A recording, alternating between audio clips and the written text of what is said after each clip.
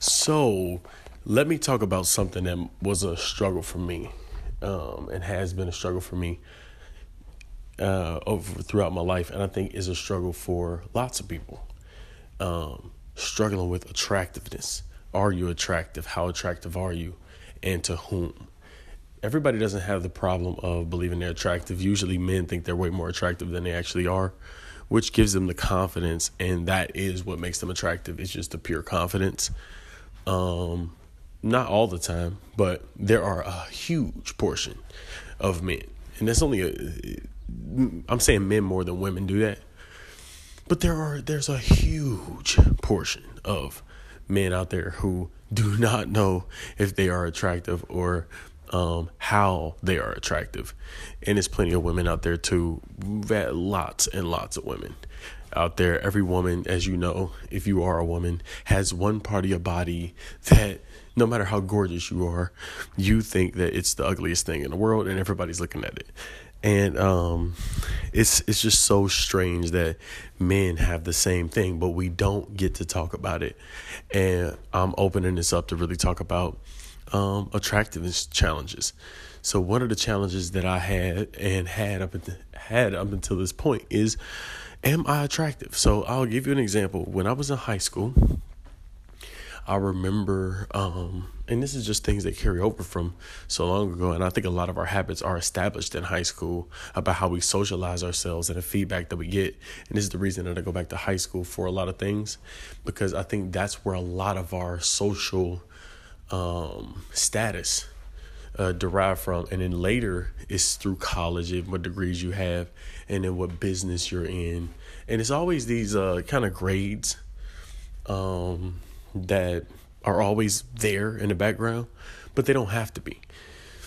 So during this time where I'm like, I don't know if I'm attractive or not, I would think of myself as a 7 out of 10 and look. So I would look at myself in the mirror. I would compare myself to the guy who all of the girls wanted. And I'm like, well, what am I? So I would do that comparison game. I would look at a face and I would compare it to my face. And I would say, well, what am I now in comparison? And that is I think it's one of the most toxic things I could have ever done for my psychology, for my confidence. It was one of the most toxic things. And the reason why is because I should never compare myself to anybody else in attractiveness, because attractiveness is way more than a face and a body. But that's all I thought it was. And it was for so long where I just did not believe myself to be as attractive. Now, recently, I have been discovering parts of myself, and I've been discovering dimensions to my personality that I'm just embodying and embracing. Despite I'm embracing what I like. I'm embracing what I truly do desire. I'm embracing these things. And as I'm embracing all of these things, and also embracing myself completely and being 100% free, liberated in every way, gave up the need. Nobody's ever going to tie me down. Nobody's ever going to have me in any way. Not a job, not a circumstance, not a thought pattern, not a religion, not nothing. Nothing will have me. I am absolutely free. And living like that, young, wild, and free, and just choosing to live that life and choosing to sacrifice every other idea about life for this one, knowing exactly what I'm giving up, knowing I'm giving up the idea of stability in some ways, knowing I'm giving up the idea of calculating and strategizing as much, and knowing that I'm going to live in that authentic space more, and that's going to be the dominant choice of mine, no matter where that leads me. I know how unpredictable things can get by living that way, but I also know the benefits. And the benefits are I get to shine my light. The light of who I am just shines bright. Nobody can contain it. Nobody can keep it in a jar away from anybody else. Nobody can tie it down to a contract. Nobody can tie it to anything. I am me and I am free. And there's nothing that can tie me down. Not a government, not a piece of paper, not some idea, not a girl, not a marriage, not a nothing. Everything is free. Everything is open. Everything is clear for me. And being in that space has thrown some of my personality onto people and allowed me to just interact freely with people, knowing that there is no chance that they can have me or I can have them. Just knowing that there is no possession in this game. There is no possession. I could never have you and you can never have me. And that's how it is. And we can exchange energy. And as I've been doing that, I've noticed absolutely stunning women with good personalities and beautiful energy attracting to me. And before it wasn't always like that, because what I was looking at is what quality of girl would attract to me. And I was judging, and I was in my head, I would have certain level of attractiveness of a woman cut off. I would cut my brain off at a certain level of attractiveness in a certain age. And I would put myself only in certain demographics and being able to attract certain types of people. And that veil and that ceiling has been completely removed, because there's no possession. There's nothing to possess. Now, that has opened my mind up to attractiveness, just magnetism. Who do I, in this state, naturally magnetize to me? And I'm magnetizing unbelievable people. I'm magnetizing unbelievable money. I'm magnetizing unbelievable people, situations, business partners. I'm magnetizing beautiful things to me all the time. And it's because I sat down and really did this introspective work. And what I'm really encouraging you to do, if you are a person on here who is struggling with attractiveness, I want you to sit down and go through and accept all the things that you truly desire as unnecessary. I want you to give up desire. And it sounds insane. It sounds insane to give up the one thing that you believe will make your life absolutely different and change it forever. But that is the problem within itself. If you believe that a woman or a man will change your life forever, it's dangerous, because you put too much weight on them, and it's impossible for them to do that. And to get rid of the unrealistic expectation that there's going to be a person who completely changes your life actually opens up the possibility of it happening. And it's because you move into a space of freedom, openness, and the unknown. And you don't say it's impossible, but you give up the need for it. That's what the case is. You're giving up the need of holding an idea that there's a person or a body shape or an amount of money or a business or anything. You're giving up the idea that there's anything that can make you happy and give you liberation on another level. You're releasing everything from serving you, and it doesn't have to serve you anymore. It doesn't have to be it doesn't have to be for you anymore. The bed doesn't have to be for you. The room doesn't have to be for you. The couch doesn't have to be for you. The sun doesn't have to be for you. It's just the sun. The beautiful thing about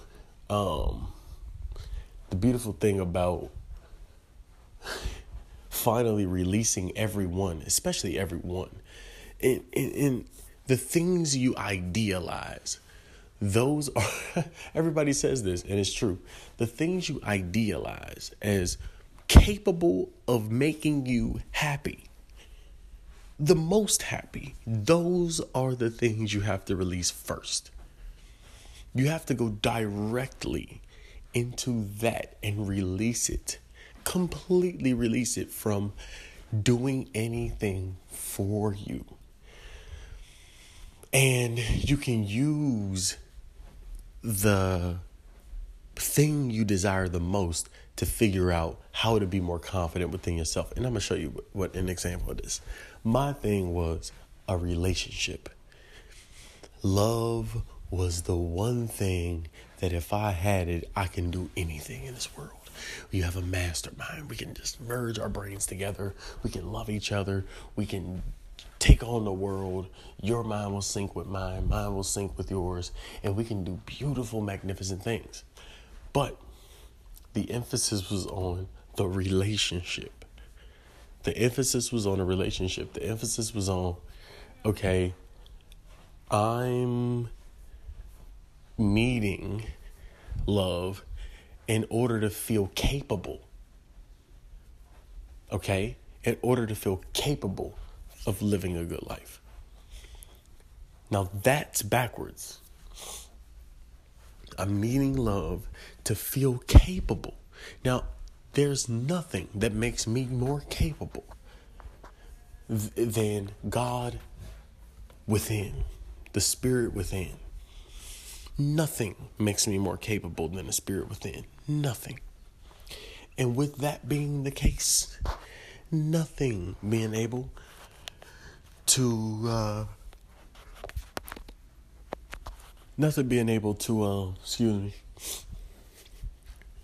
do anything above and beyond my spirit and identity within.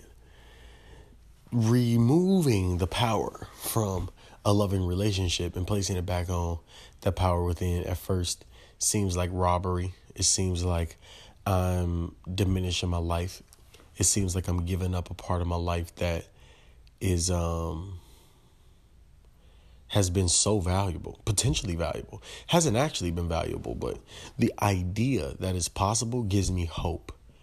This false hope that, all right, the relationship, when I find it, is going to give me some type of a satisfaction and fulfillment. When in all actuality, there's absolutely no way that when you get it, it's going to give you fulfillment. There is no thing on this world, on this planet, that you can have that's going to give you fulfillment, because everything on this planet that you can experience, see, taste, touch, smell, or hear, or even think and emote, feel emotions for, all those things are effects. They're not causes. They're effects. That means they're happening because of something that happened inside, not outside. So yes, they have chain reactions. When X happens, Y and Z happen next. If I argue with you, yes, that might set off a chain reaction in everybody who is capable of receiving that impulse. And you may get angry back or whatever. But that's just because anger in the inside was the first initiator of it, and it spread because of the anger that was held inside. So there's nothing on the outside. There's nothing on the outside that is going to make you happy on the inside, because the inside creates the outside. And finally removing power from anything on the outside to be able to give you happiness and come into that sober realization, it makes you free from trying to possess people and possess things and control things and any of that, because it doesn't make you happy anyways. There's no way for it to make you happy. You can't do it. But now knowing that it doesn't make you happy, you can appreciate it in its proper way. You can put less weight on it. You can put less stress on it. You can decide not to, you can decide not to stress out so much. And you can decide not to put so much pressure and obsession on getting whatever the thing is that you want to get. But now, when you make money, when you interact with people, there's just appreciation. I want to find out how to organize my life so I can appreciate the most things. And you just go around appreciating. It's like, if you can appreciate the fact that you can make $1,000 in a day, and that $1,000 gives you freedoms of time, gives you freedoms to be generous, and you appreciate that, well, definitely it's going to make it easier for you to do when you can appreciate something like that. When you can appreciate the people around you, and the fact that you got people who think like you and want the same things as you around you in the same space, man, you'll definitely attract more people who think on that same level and are on the same intensity of success. The same focus of success. It's a beautiful thing. And yeah, it's just one of those things, you know. It's just one of those things. It's beautiful. It's a beautiful thing, and I'm so excited and grateful. I'm excited for the journey of becoming more liberated and liberating even more things and learning how to appreciate even more things and learning how to be free from more things. I'm just excited about the journey of liberation. Like, what I see myself completely being free from the need for everything. And there in that release of desire for things, I can now appreciate them. So replacing desire with appreciation is kind of my MO. That's what I want to do, because it's the thing that creates the most attraction. And that's so funny. I love that. I hope this helps you out. Josh the Shaman, I'm out.